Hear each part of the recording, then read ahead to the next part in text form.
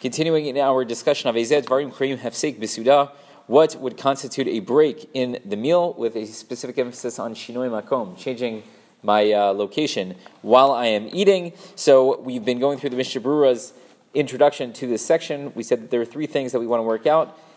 Number one, what is a Shinoi Makom? What constitutes a change in location? We talked about that a little bit last night.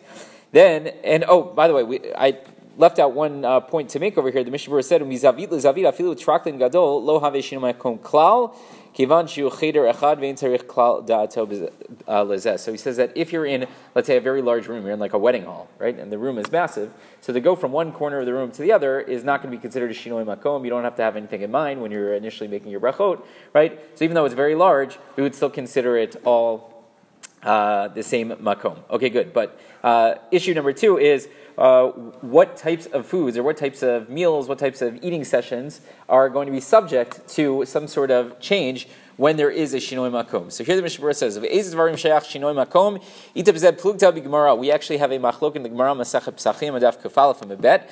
Rav Sheshet Tzavar. Rav Sheshet is of the opinion that bein imachal pat uvein shachal peirot usharei mashkin, whether you were eating a bread meal or you were just eating fruits, for example, or you were just having something to drink. So dinam shaveh b'zeh, everything's going to be treated the same. In that tzarich lachazor ulevarich, that you would have to, if you go to a new makom, you would have to make new brachot.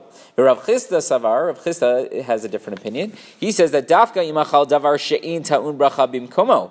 The only time we're going to have a problem with shinoi makom is regarding a food that needs to be consumed in its place. Meaning, Rotzel Amar kegon peirot mashkin she'in mechuyav dafka levarech bracha achrona shelahen bimkomo harishon.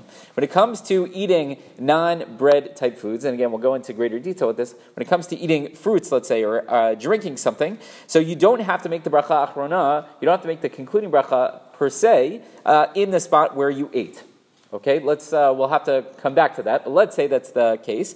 Ve'al karcha chamrina detekef she'akar mimkomo nitbatel kviyato tzarich lachazur levarech kishe yirtzeh lechol od. So what we're going to say when it comes to those types of cases is that right away, as soon as a person leaves the place where they were initially eating and they go somewhere else, so if they want to eat something else, they are going to have to make new brachot.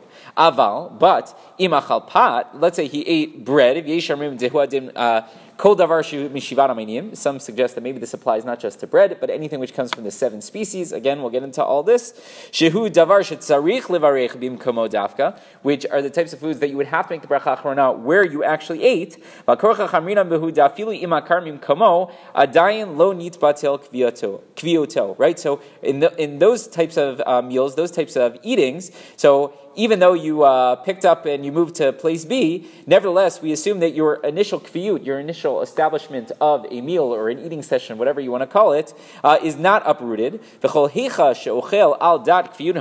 as long as you're eating, assuming that you're still within that, eating session, within that meal, we would treat it as though you were still in your initial place, and maybe new brachot would not be required, right? So if it's fruits and drinks, so there we're going to say, it's much more fickle, you're going to need new brachot.